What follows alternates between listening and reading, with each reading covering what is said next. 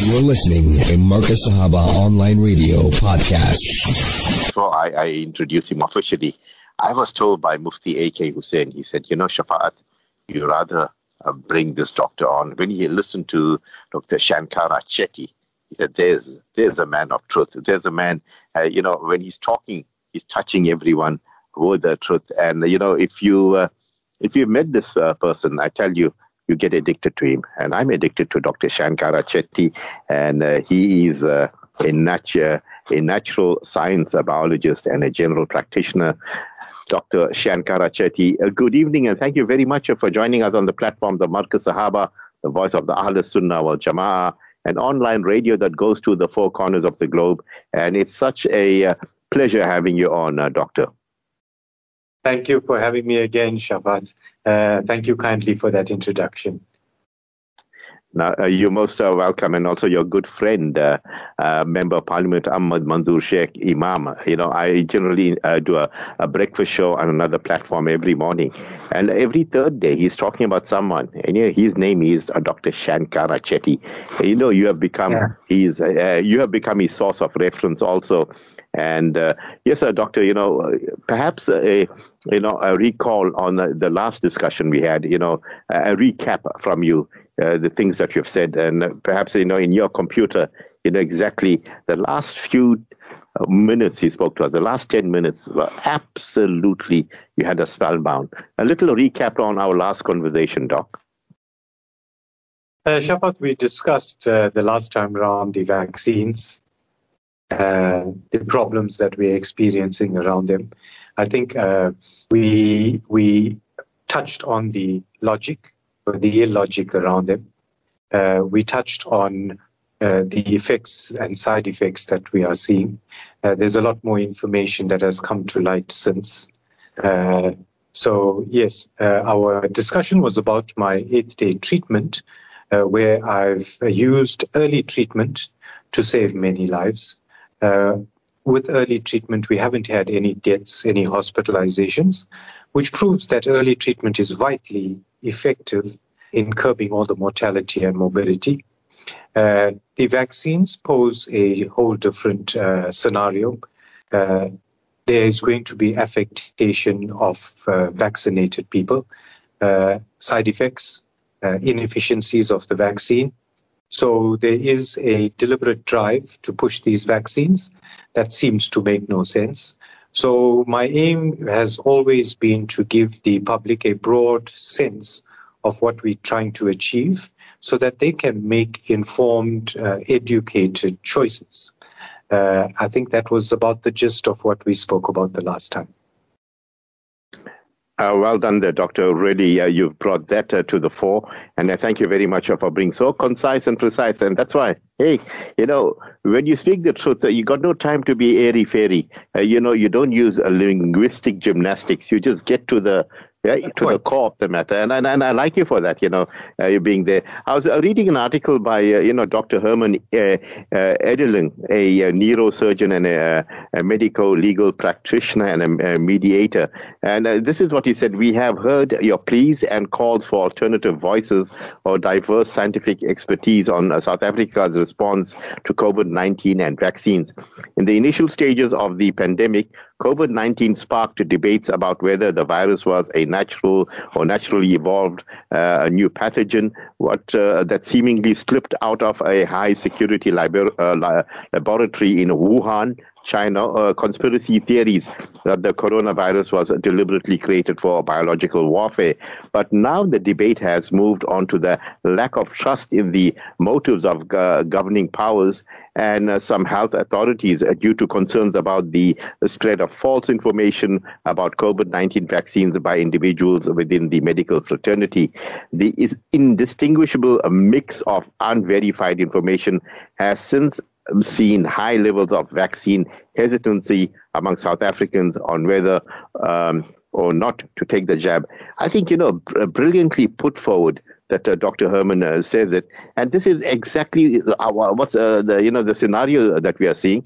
And perhaps your thoughts on that, Dr. Shankara. Shafaat, I think we underestimate the intelligence of our society. and their ability to read into people's motives. Now, ever since the vaccine campaign kicked off in South Africa and around the world, it has been shrouded with controversy. To put some light to that, initially we were told that the vaccines would be our only way to get back to normal. Now we all know what normal is.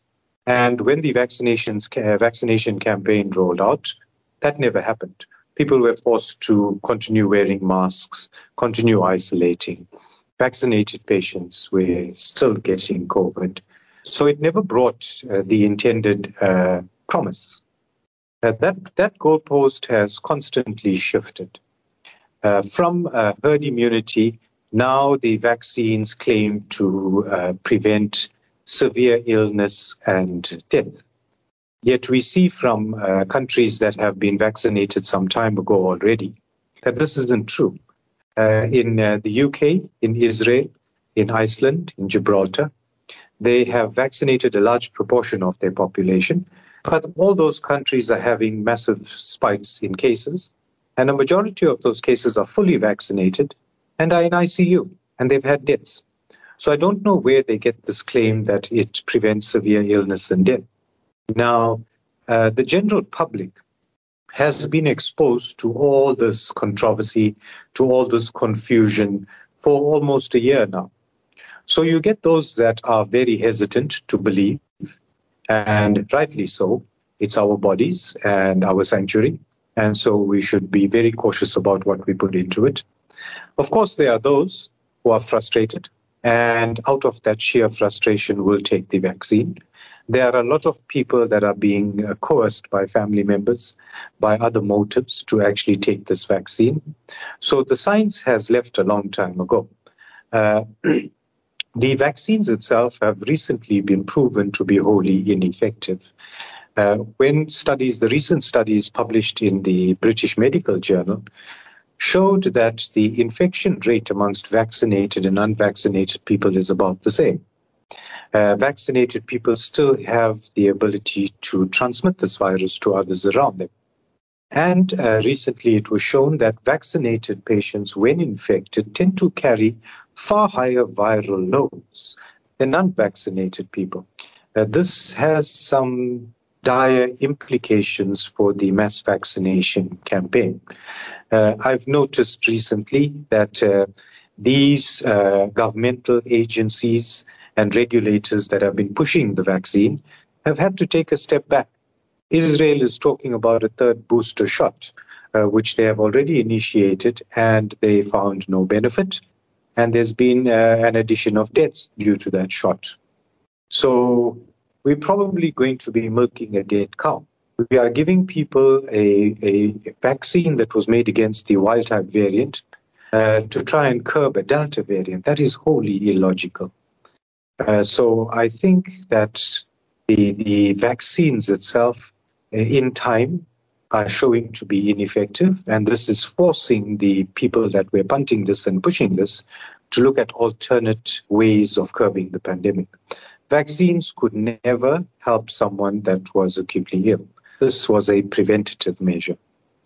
So I think it was misplaced from the start, but if vaccines prove ineffective and that takes the focus to early treatment, I think that will save a lot of lives and force people to see that the vaccinations were, I would say, unnecessary from the start.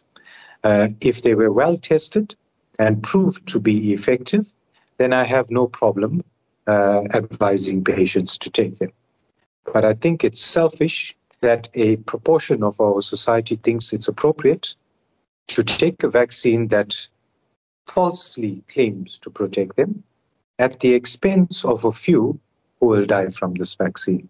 So I think we need a complete rethink on vaccination.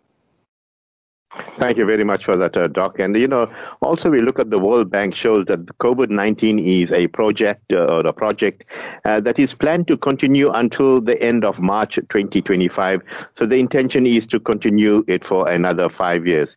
In another 5 years, how many people will die? How many people will go to stress? As we know, there's lots of statistics coming through. People are getting into depression. Some are committing suicide. I mean, it's actually has put people into compartments. It has taken away the freedom of their thoughts. They've been paranoia is catching them because of all this information that's coming through, and dangling of the bait. If you come for a vaccination, you'll get 5% discount, or if you're not vaccinated, I will not sell you certain products from here. If you're not vaccinated, you can't fly, or sometimes we'll take away some of your rights and your privileges. What type of mind thinks all this, Doc? Unlike like your mind is so wide open, pure, we're in sync with divine decree. How do we analyze this? A deliberate ploy to put people into a mode of paranoia, Dr. Shankara? Shafaat, that I think has been the intention from the start. This pandemic is not about the spread of coronavirus. It is not about the mass vaccination campaign. It is about power, totalitarianism, and it's about curbing individual freedoms and rights. And I think that is the main objective of this global attempt. From the start itself, the vaccines were punted without any safety or efficacy. To keep the vaccines going, they were granted an emergency use authorization, and early treatment options were deliberately stifled. Now, that has cost us thousands, millions of lives around the globe. Early treatment has always been the mainstay of dealing with illness, be it an epidemic or a pandemic. Now, by suppressing that early treatment, we have actually artificially caused a whole lot of mortality and morbidity, which could have been easily curtailed if we were allowed to research and bring good early treatments to the fore early on in the pandemic itself. So I think we need to be cautious about being sidetracked with the issues around vaccinations per se. The vaccination is just a tool that is being used to curtail freedoms around the world. The vaccine that is wholly ineffective is being punted. Now, first, they tried to convince us with science, apparently, and the science just didn't stack up. Then from trying to convince us, it went to a bit of coercion. So you had government officials, celebrities and the such, punting the vaccine on TV. From coercion, it moved even further. So now people are being enticed into taking the vaccine by getting rewards for having this. And in certain countries where that hasn't worked, mandates are now going to be put in place. Now, I find that very, very disturbing. There are a few colleagues around the globe that have been talking about this being for financial gain, but we got to be cautious. The vaccine manufacturers have been paid already, and whether they abandon this plan today, they are still completely paid for the work that they've done. So monetary gain can't be the reason for this arrogant push for mass vaccination. There is something else going on. The second thing is that this push for mass vaccination comes at the expense of people's health. It makes no sense to drive a mass vaccination campaign that leaves your population less healthy. We've seen the problems that the vaccine causes. Besides the side effects, the affectation to your immunity or your immune response. So I think people need to be very cautious about labeling this a push for financial gain. This is a cabal of global players that have manipulated the psychology of the entire planet with cycles of fear and relief, each cycle of fear and relief causing a little more anxiety. They've forced lockdowns prevented any human interaction between people, isolated people. They've also now made people desperate with the thought of losing your job. And so with all that desperation that's come in, people have lost their faith. And people always need something to believe in. We always need some constancy and consistency in our lives. And so the vaccine has been used as the tool to provide that consistency, even though it has shown to be wholly ineffective. Now, those people that have been psychologically traumatized during this pandemic by the lockdown measures and such, look to the vaccine as their savior. And so the vaccine has developed an almost cult-like status with people taking sides. You're not allowed to criticize it. But the science behind the vaccines is irrefutable. Recently, studies have shown broad long-term natural immunity. This as well has been stifled. I was loath to hear when we had the start of the third wave that the president on national TV made an announcement that the Delta variant seems to evade the natural immunity of those infected previously. Now, this is only fear-mongering. I'd like to see where he gets that data from. I've seen over 6,000 patients, and I haven't had a patient reinfected. And if that patient did get reinfected, it was probably such a mild transient infection, the second infection, that they failed to even bother reporting it. So I think we need to be very, very careful about the messages coming out from mainstream media. They are meant to be coercive. They are meant to be destructive. They are meant to force vaccinations. An example, in the second wave, schools were reopened, and I saw many, many children with COVID.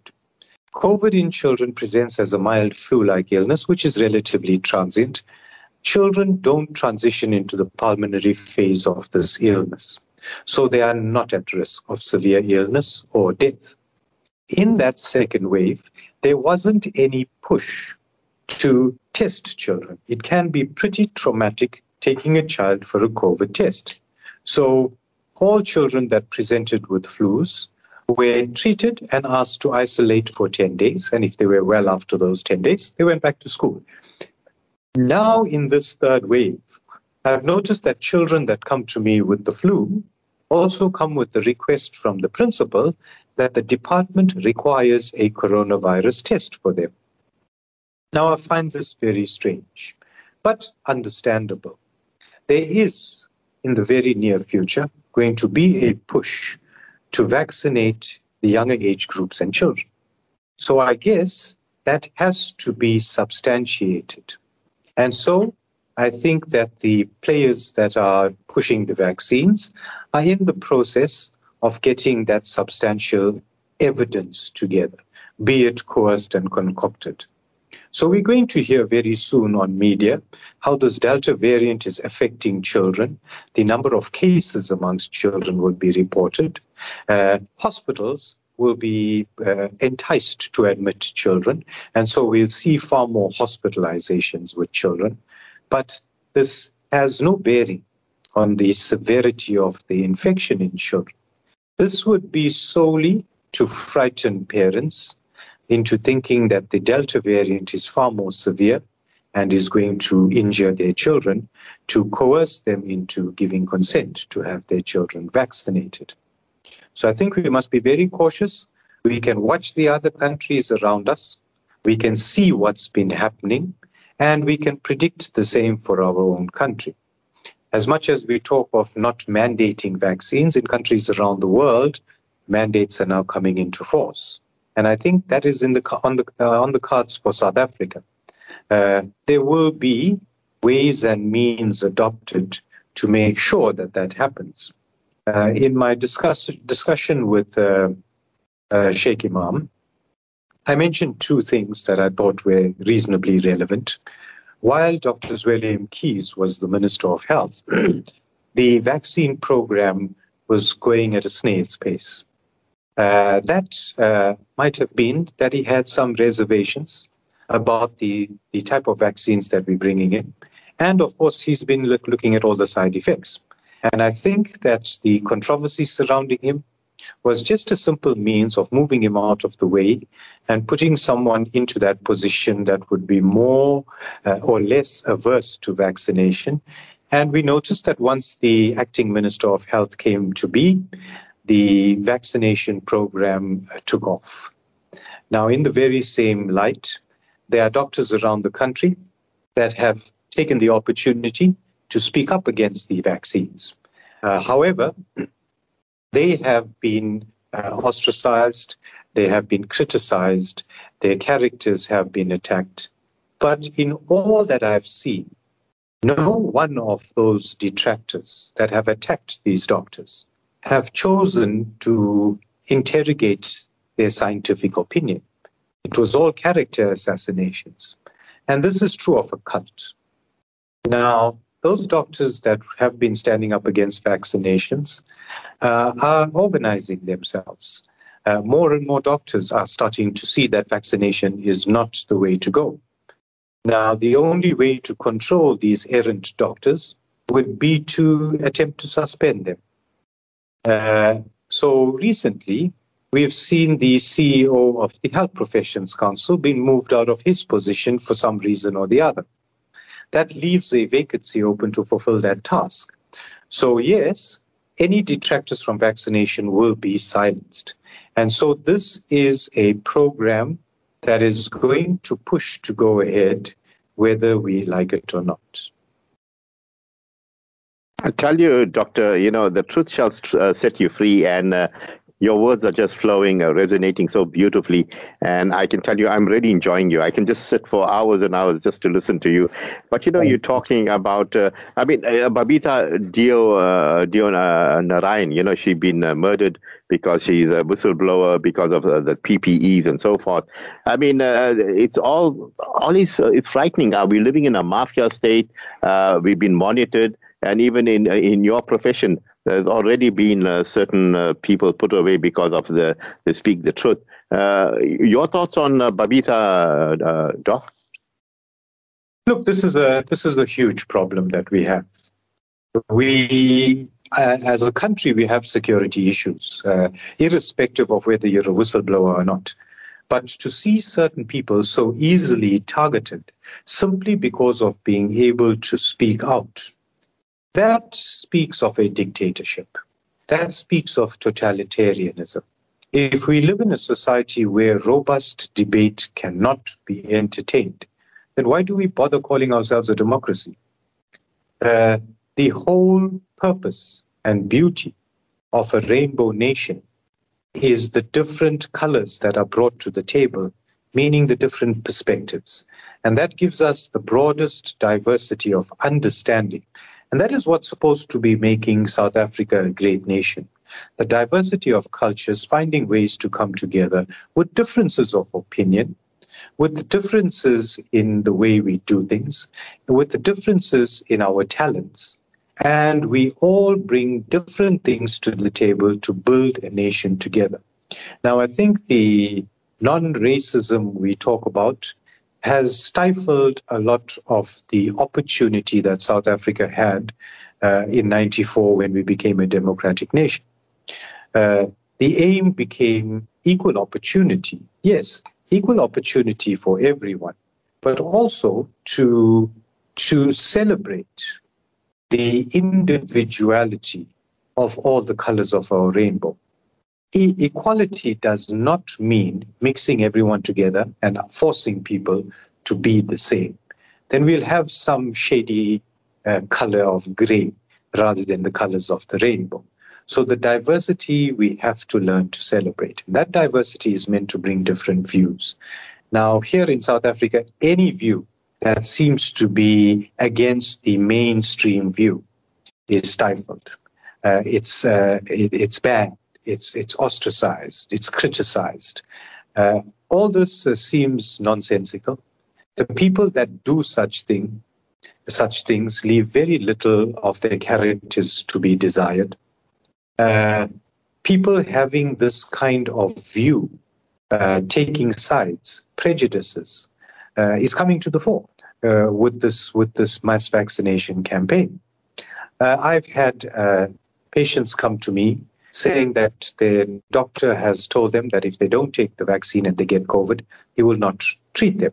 I sometimes wonder whether he vouched to treat them at the start of this pandemic, because a lot of doctors around the country swapped over to telemedicine. A lot of them closed their practices and were terrified of coronavirus. Now, someone waved a half-cooked vaccine in front of them and took away their fear. So they trusted. They trusted wholeheartedly because it's all that they have to hold on to. And so they punted, irrespective of scientific evidence coming out that the vaccines are not doing what they should. So I think doctors need to wake up. They need to look at the evidence. They need to be more compassionate to their patients. If a patient came to me with a motor vehicle accident and alcohol played a part in it, I can't stand back and say, because you had a drink, you should be left to die. That is absolutely dispassionate of me. And I am loath to hear that doctors around the country are doing such things, to tell patients that we will not treat you if you're unvaccinated. We're seeing the same with vaccine side effects. I've taken the opportunity to refer patients that have had vaccine side effects to specialists so that we can get to the bottom of what's transpiring. But I've had numerous patients come back to me and say that the doctor they saw was very annoyed that we were suspicious that this was a vaccine side effect and insisted that it was not. Now, I find that very depressing, to be part of a medical profession where that kind of ego seems to rule. A long time ago, I came across an article that said that it's only 15% of illness that gets presented to a doctor. The other 85% either is self-treated, resolves spontaneously, and never gets to see a clinician for treatment. So if I'm getting the top 15% of all injury or disease presenting to me, I could never tell a patient that there's nothing wrong with them. I need to concede that I don't know what's wrong with them. But if I have an inflated ego, obviously, expressing my inability to diagnose them is not possible. So I think that doctors need to be more open-minded. I've had patients who took a vaccine and 2 days later experienced side effects. And when they went to have them looked at, they were told it has no relation to the vaccine. We've just seen recently the MK Veterans Association president has demised a few days after taking a vaccine. Now, are we going to wait for enough people to be injured by this vaccine and die for it no more to be judged as a for it no more to be judged as just a nothing to do with the vaccine. This is something that doctors need to take the time to investigate.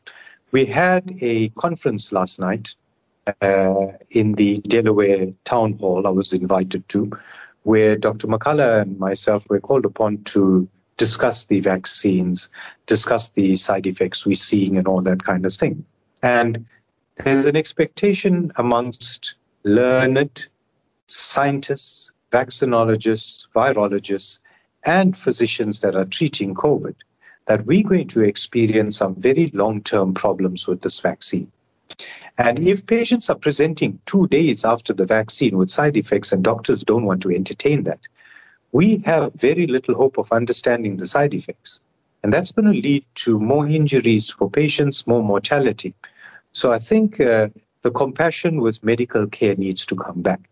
Whatever the patient in front of you, for a doctor to have prejudice to that patient and have that prejudice affect the way he treats that patient, I think that's utterly shameful.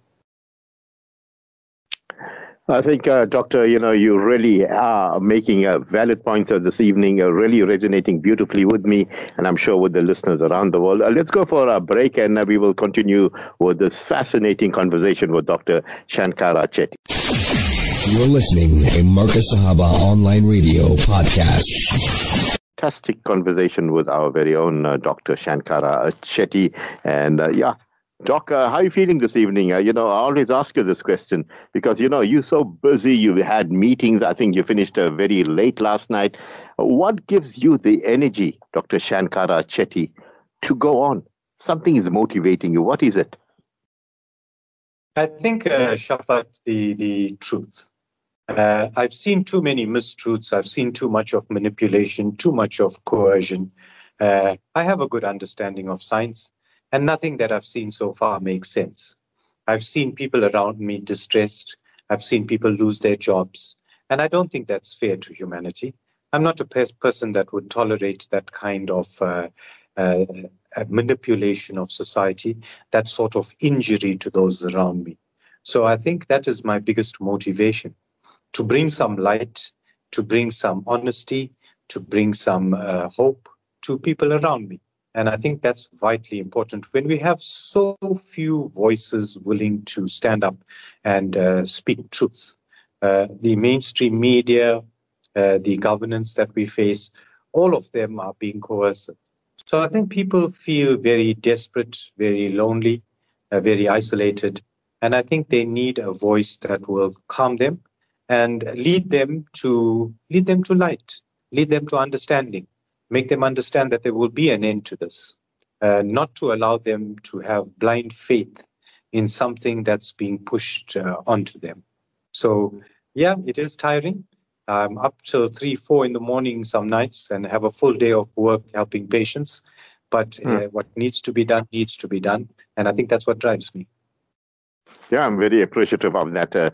Doc, I want to take you way back, when the HIV and AIDS came about, people were, even there, the paranoia set in.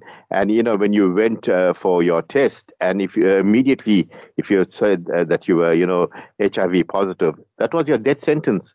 People died of the shock of being said that, being told that you are positive. And, subsequently it came to the fore that if you went to 3 different test laboratories, you got 3 different results. Is that same thing happening with COVID-19? People within an hour can get a positive, negative, positive, negative. What's going on here, Doc? Look, that is the biggest, the crux of the manipulation with coronavirus. And I think the insensitivity of the coronavirus test was something that was intended from the start of this pandemic. We can't blame an insensitive test that was authorized by the FDA for global use and say that there's a problem with it. It was intended to be problematic.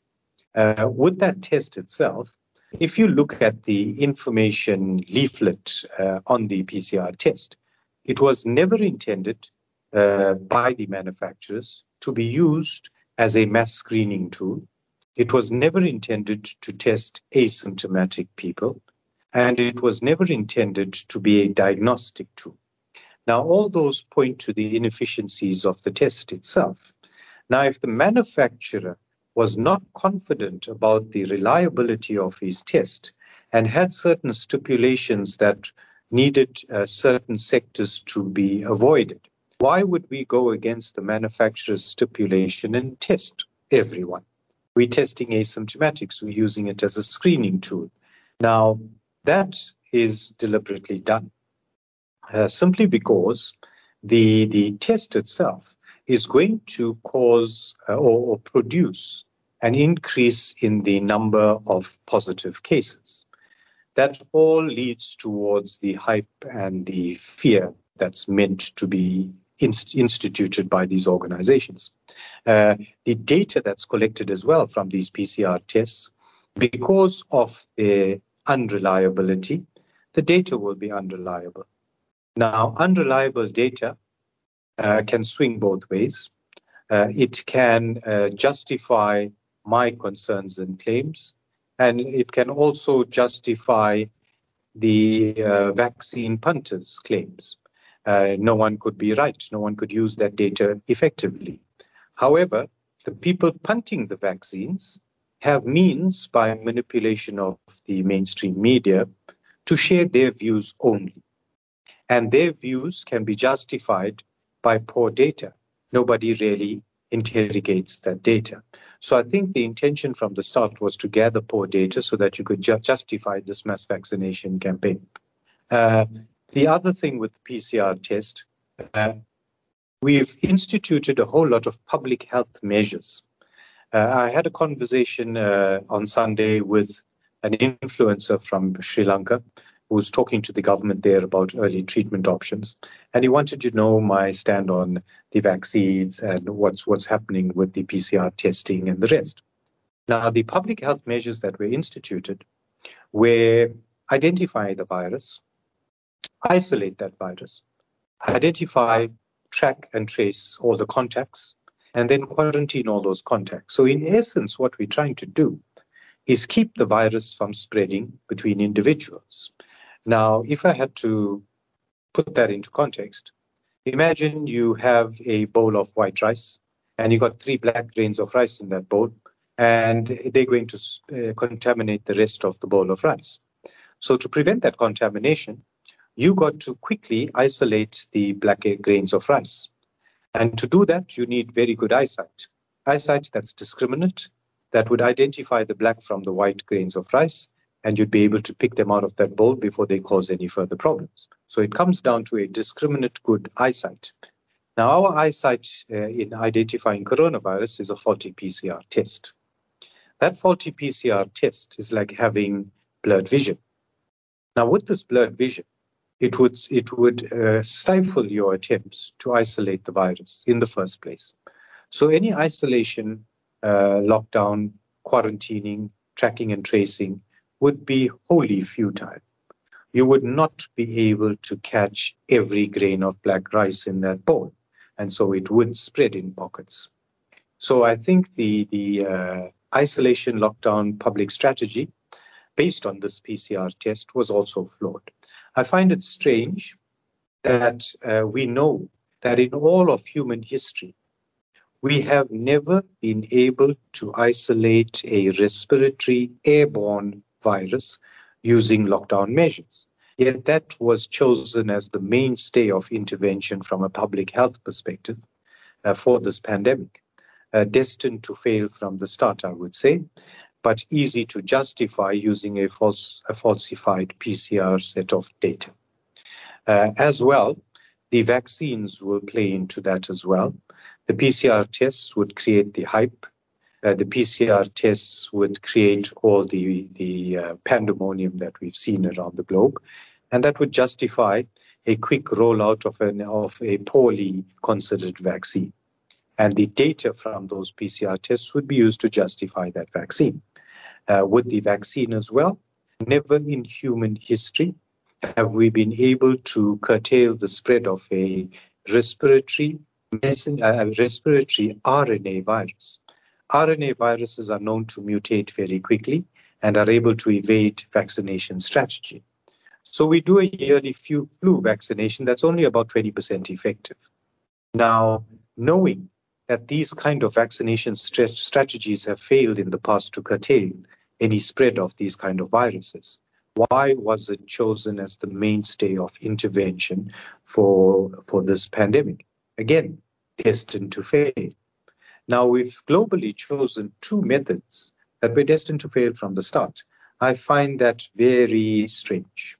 The coercive behavior of those in charge needs to be looked at very closely. There is ulterior motives here. So the PCR test is basically asking me to try and find the pea in a swimming pool. I'm not that silly. I don't have the time to waste doing that, especially if you give me a tool that is very indiscriminate. How do you expect me to separate this out? So I think the PCR test formed the basis for the entire coercive effort surrounding this pandemic. And to this day, I find it unbelievable that with all the research facilities around the globe, we have not been able to come up with a more efficient PCR test. Of course, I guess the funders for those research centers have a part to play in that. Doc, whilst you're talking, my mind went right back at the moment, Dr. Salim Abdul Karim, the endemiologist, when he came, he took us into his confidence and he told the country, we're going to have this. You remember, he ushered in this order and everyone were, hey, they said, what a great man, what a wonderful man. He's, giving us, he's so concerned. So, then, we study the man and we see he's compromised so heavily because he's in the payroll of these pharmaceutical companies. Certain research he does. His daughter is there. His wife is there. He's compromised. Here we talking about truth, Dr. Shankara Chetty. You're a man of truth. Shafaat, yes. I'm trying to emulate you. Fill us in here, Doc. Fill us in. This is up your alley. These people that have been tasked with managing the crisis in South Africa are all compromised. They've done turnarounds.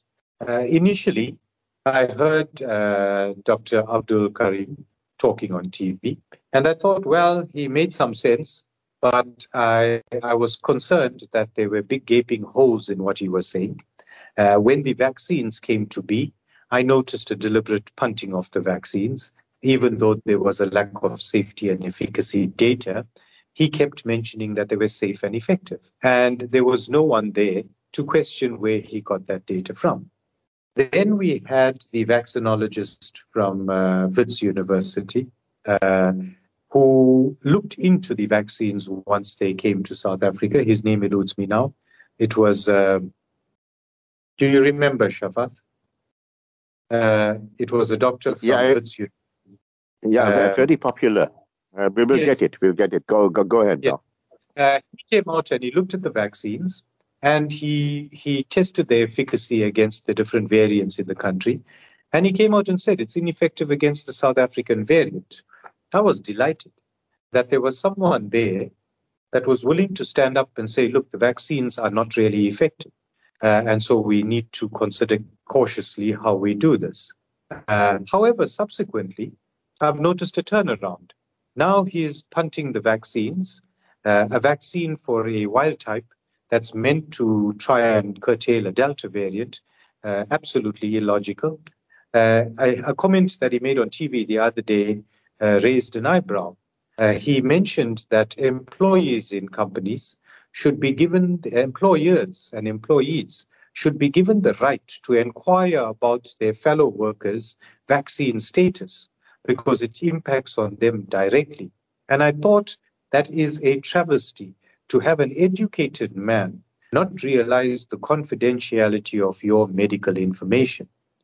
Now, they keep punting this because they want to pit vaccinated people against unvaccinated people, so unvaccinated people can be blamed for all the ills that befall vaccinated people. So you're already finding ways to justify or to explain away the problems you are expecting to face. In Britain, UK, and in other countries that have had mass vaccination campaigns, the majority of people now that are in hospital are vaccinated. So who do they blame? It's actually the vaccinated that are going to be spreading this virus. It's the vaccinated that have higher viral loads. It's the vaccinated that will shed spike protein and messenger RNA to unvaccinated people around them. So it's the vaccinated people that are going to provide the greatest risk to society, notwithstanding all these side effects that we've been seeing so far and the risk it poses to themselves. So I think that the people tasked with educating the public are malicious. We should have panel discussions on television with people from different views debating the science. And that is how the truth will come out. Science is about robust debate around differing views. And that's how we come to consensus.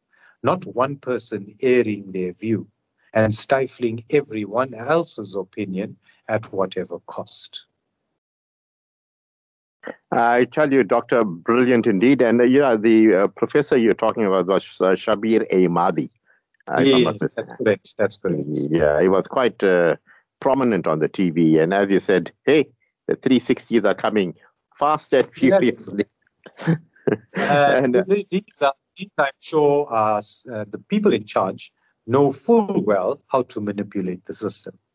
I mean, we have good enough doctors, clinicians, researchers, scientists here in South Africa that could have made a huge impact on this pandemic if we were allowed to deal with it independently.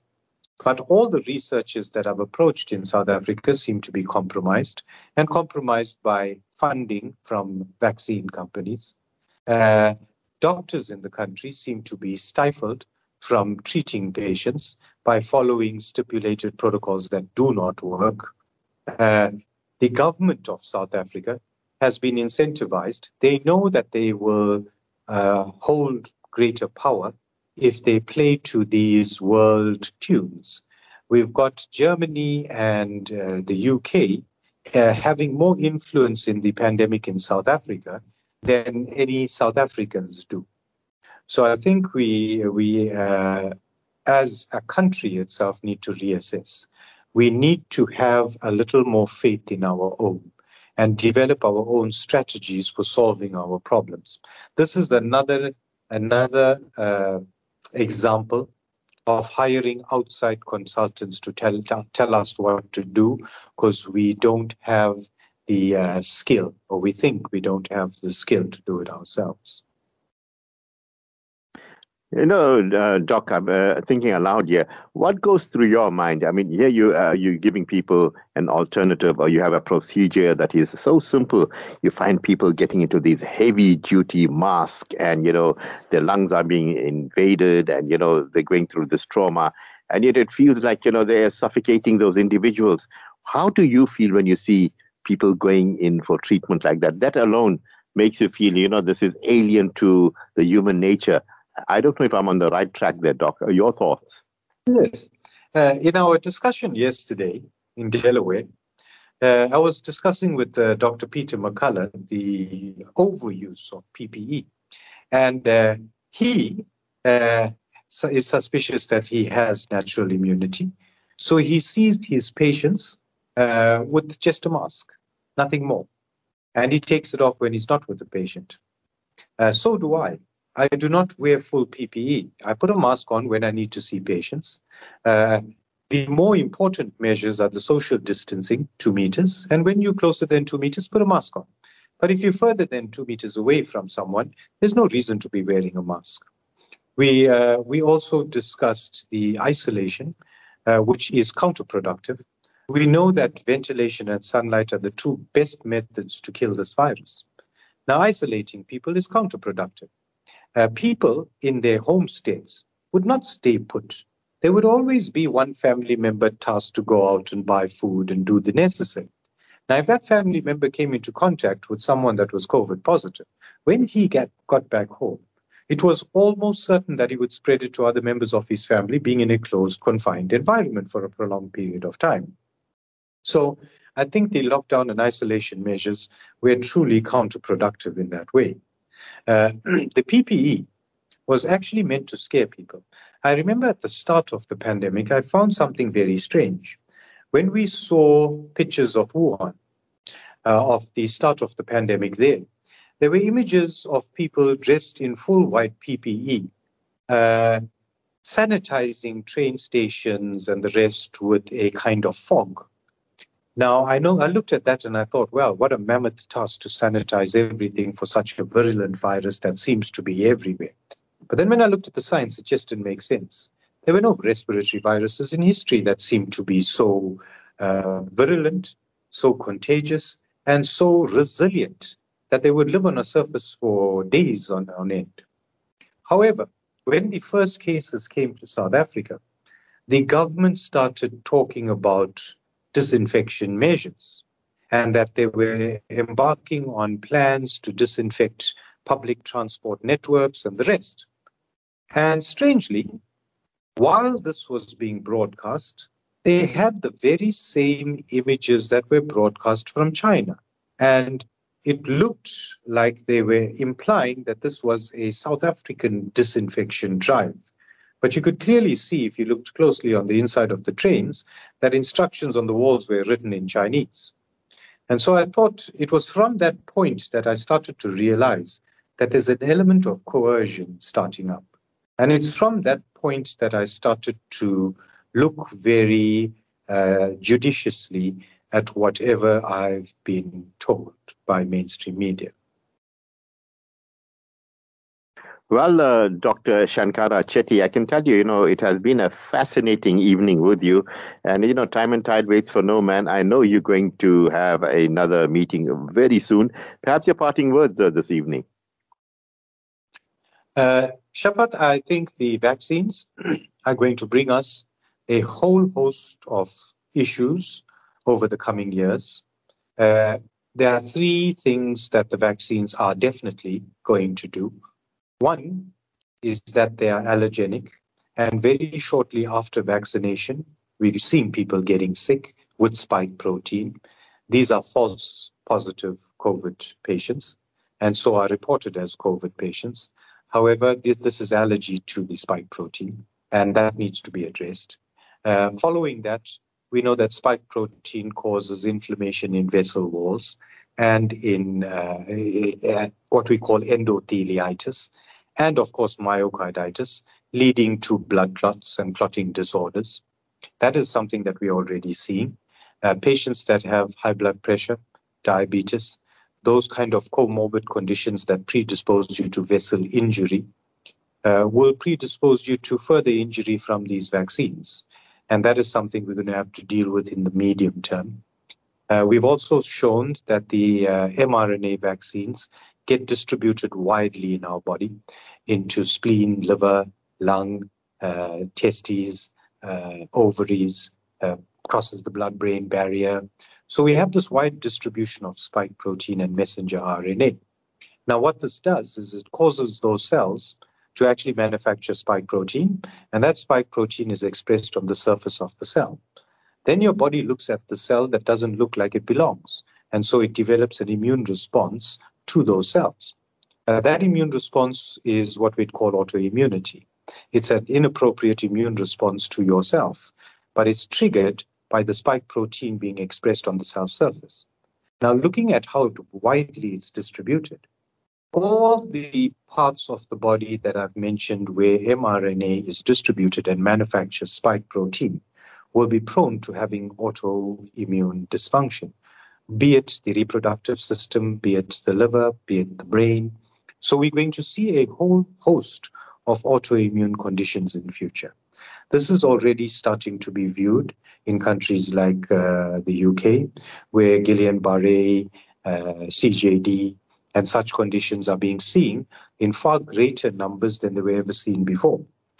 Now, as humanity, this is the new medical problem that we'll be facing. And I pray that doctors put aside their prejudices and their differences when it comes to the vaccines and treat patients as they see them so that we can understand what is transpiring and so that we can provide patients some respite. If a patient has made a mistake by taking the vaccine, we should not abandon them. If a patient has made a mistake by not taking the vaccine, we should not abandon them. As doctors, that is not our choice, neither it is our duty.